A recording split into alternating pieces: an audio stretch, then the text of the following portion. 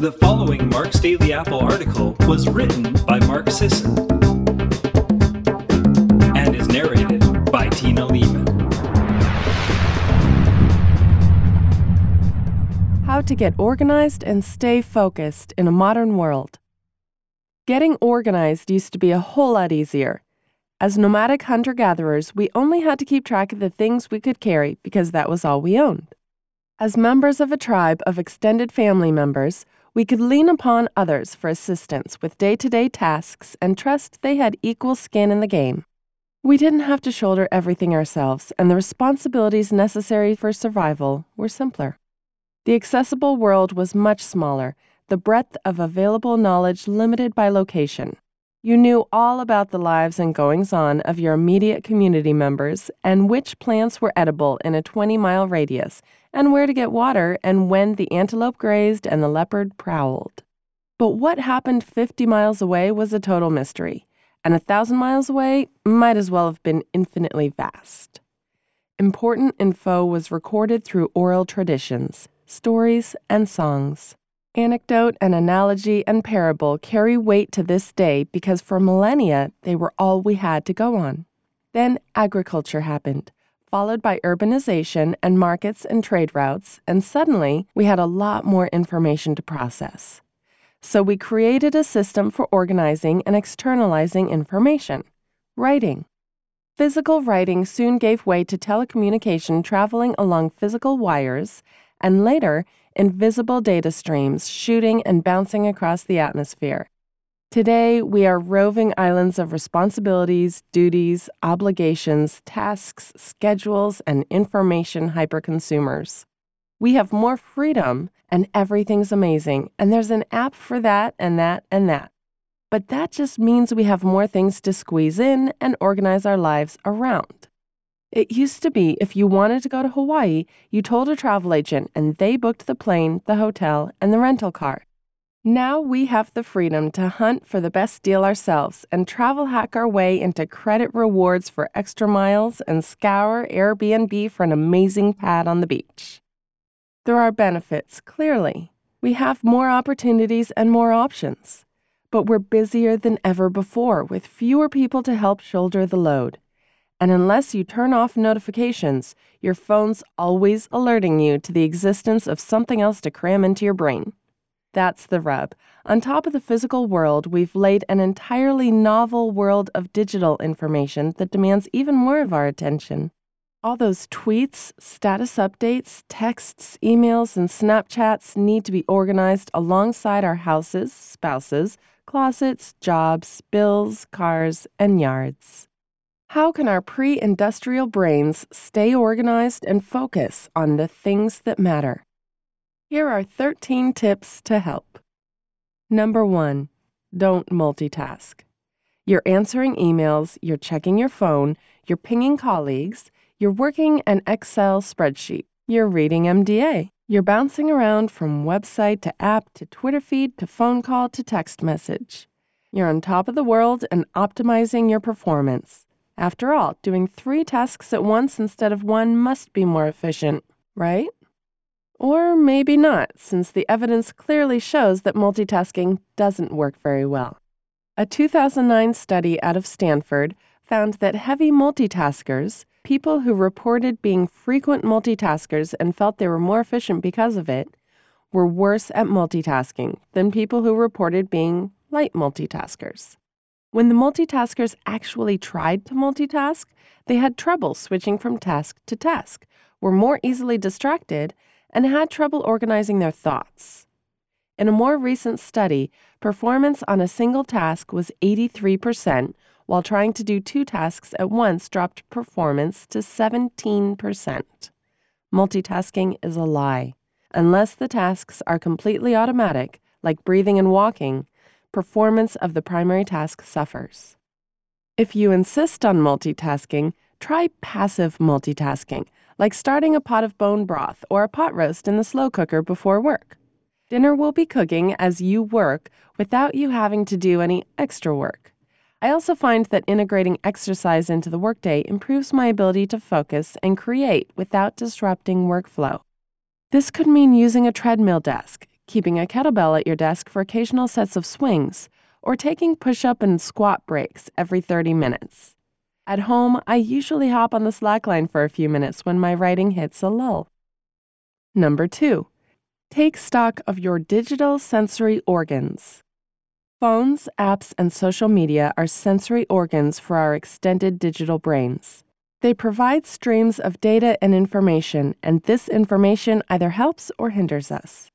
Unfortunately, our brain can't really distinguish between useful and useless information before we see it. It all gets processed simply by virtue of our viewing it, taking up valuable brain resources in the process. On a free day, take the time to sit down and analyze the data streams in your life. Go through your Twitter feed and survey your followed list. Are the accounts you follow making you happy, improving your life, inspiring you, or making you money? Stop following the ones you answer no to. Now do the same for the apps on your phone. If they aren't improving your existence or are sucking your time away without anything to show for it, delete them. Do this for every digital outlet you maintain. 3. Avoid anger porn. Between liberals rage-watching Fox News, conservatives gnashing teeth over Obama dancing tango in Cuba, and anyone with a pulse reading YouTube comment sections, people are drawn to opinions and news that enrage them. I call this anger porn, and I'm not sure why we insist on consuming it. At least with regular porn, there's a payoff. With anger porn, we just get angry and frustrated. We can't affect the world's events being reported on. We can't change that other guy's disgusting opinion, nor can he change your horrendous one. We can reply to comments, but that just turns into a flame war without victors. Anger consumes you. It depletes you. It's a huge waste of time and attention. 4. Take notes. Our memories are fluid, more written in sand than etched in stone. Even our recollections of significant events morph over time until we're not even sure we're remembering them correctly. And sometimes they just disappear.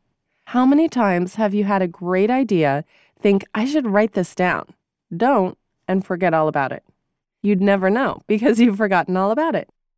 Keep a notepad handy or download an app like Evernote for your phone.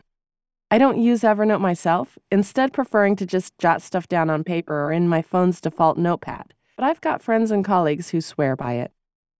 Number 5, remove temptations.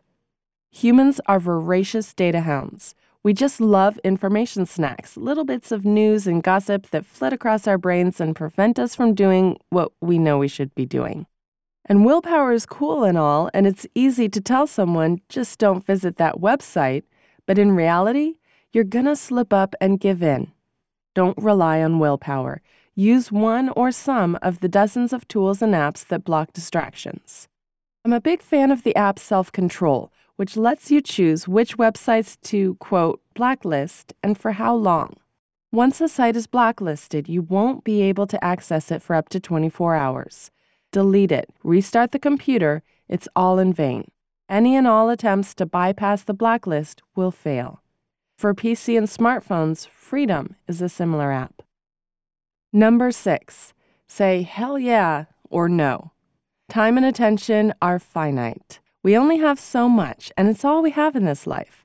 After that, it's gone. If we reject this fundamental truth and attempt to take on more tasks than we can complete, we'll have no time for any of the stuff we care about, and our lives will descend into stressed-out ruin. Derek Sivers has an ingenious way of deciding how to allocate his time and energy. If a potential opportunity doesn't excite him, he doesn't take it. If it sounds kind of cool, that's not good enough. He'll only agree to things if they make him say, hell yeah. 7. Let your mind wander. Mind wandering is our natural state. Where we aren't engaged and focused on a task, we daydream. And it's not frivolous, it's essential. This is when our brain recharges and we stumble upon new avenues of thought. Next time you're in line at the DMV or strolling along the beach at sunset, resist the urge to pull out your phone and occupy your mind. Let it wander. You need the break. 8. Don't respect arbitrary commands and rules. We all have to pay taxes and die someday. Beyond that, rules descend into varying degrees of arbitrariness. Self-imposed rules are the most arbitrary, like finishing every book you start. What if the book is terrible? If the book doesn't grab you in the first 40 pages, stop reading it. This isn't school. You don't have to suffer through boring immaterial. If you want to meditate every morning for 20 minutes but can't seem to do it, stop beating yourself up. You don't want to meditate, actually, or else you would. That's okay. There are alternatives. Worrying about not meditating is worse than not meditating. Number 9, avoid decision fatigue. I've written on decision fatigue before. It's a pernicious first-world problem that can sap us of willpower and resolve to do the tasks that matter. Find a link on today's post to that post, or do a search for it at marksdailyapple.com and consider what it says. 10. Consciously focus. I don't care what the task is. Entertainment, writing copy, doing spreadsheets, TPS reports, welding, dog walking, just focus. You could be watching The Walking Dead. Actually watch it. Don't have your phone out. Give yourself fully to the task at hand. 11. Tidy up. You've heard about the rich and measurable benefits of reducing wanton consumption and getting rid of unwanted, unused items cluttering your home. There's less to worry about. It's easier to keep clean. You're mobile when you don't have to lug hundreds of heavy boxes around, and you spend less money. And as far as organization goes, tidying offers obvious benefits. You actually know where things are kept. But there's even evidence that your physical space mirrors your mental space and makes it easier to organize your thoughts and complete tasks. Research shows that trying to complete a task in a messy environment is harder than completing it in a clean, neat one. Physical clutter literally inhibits the brain's ability to focus, process information, and avoid distractions. Number 12, rank your to-do list. Get all your to-do lists out.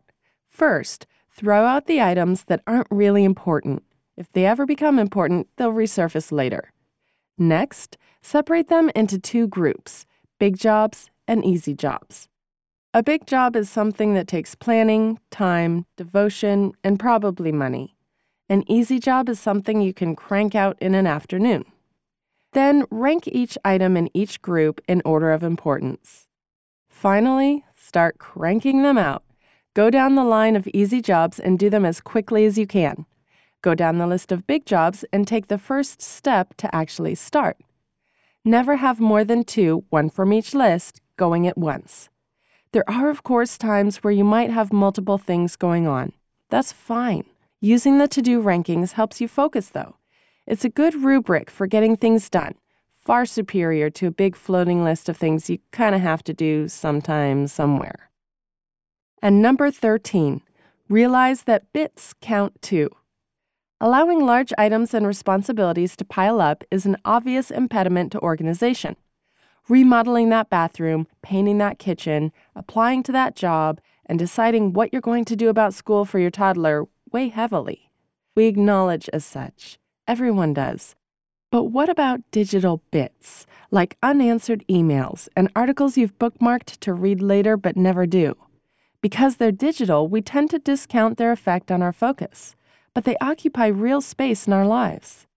Because our brains are set up to deal with physical things and the impact of the digital realm isn't obvious, a big part of getting organized and focused in the modern world is recognizing and acknowledging the obstacles. Now, it may take months or years for this to become second nature. It may be a constant battle, and perhaps several generations down the line, when human biology interfaces directly with tech, we'll have adapted. Not yet, though. Thanks for listening, everyone. Have a wonderful day.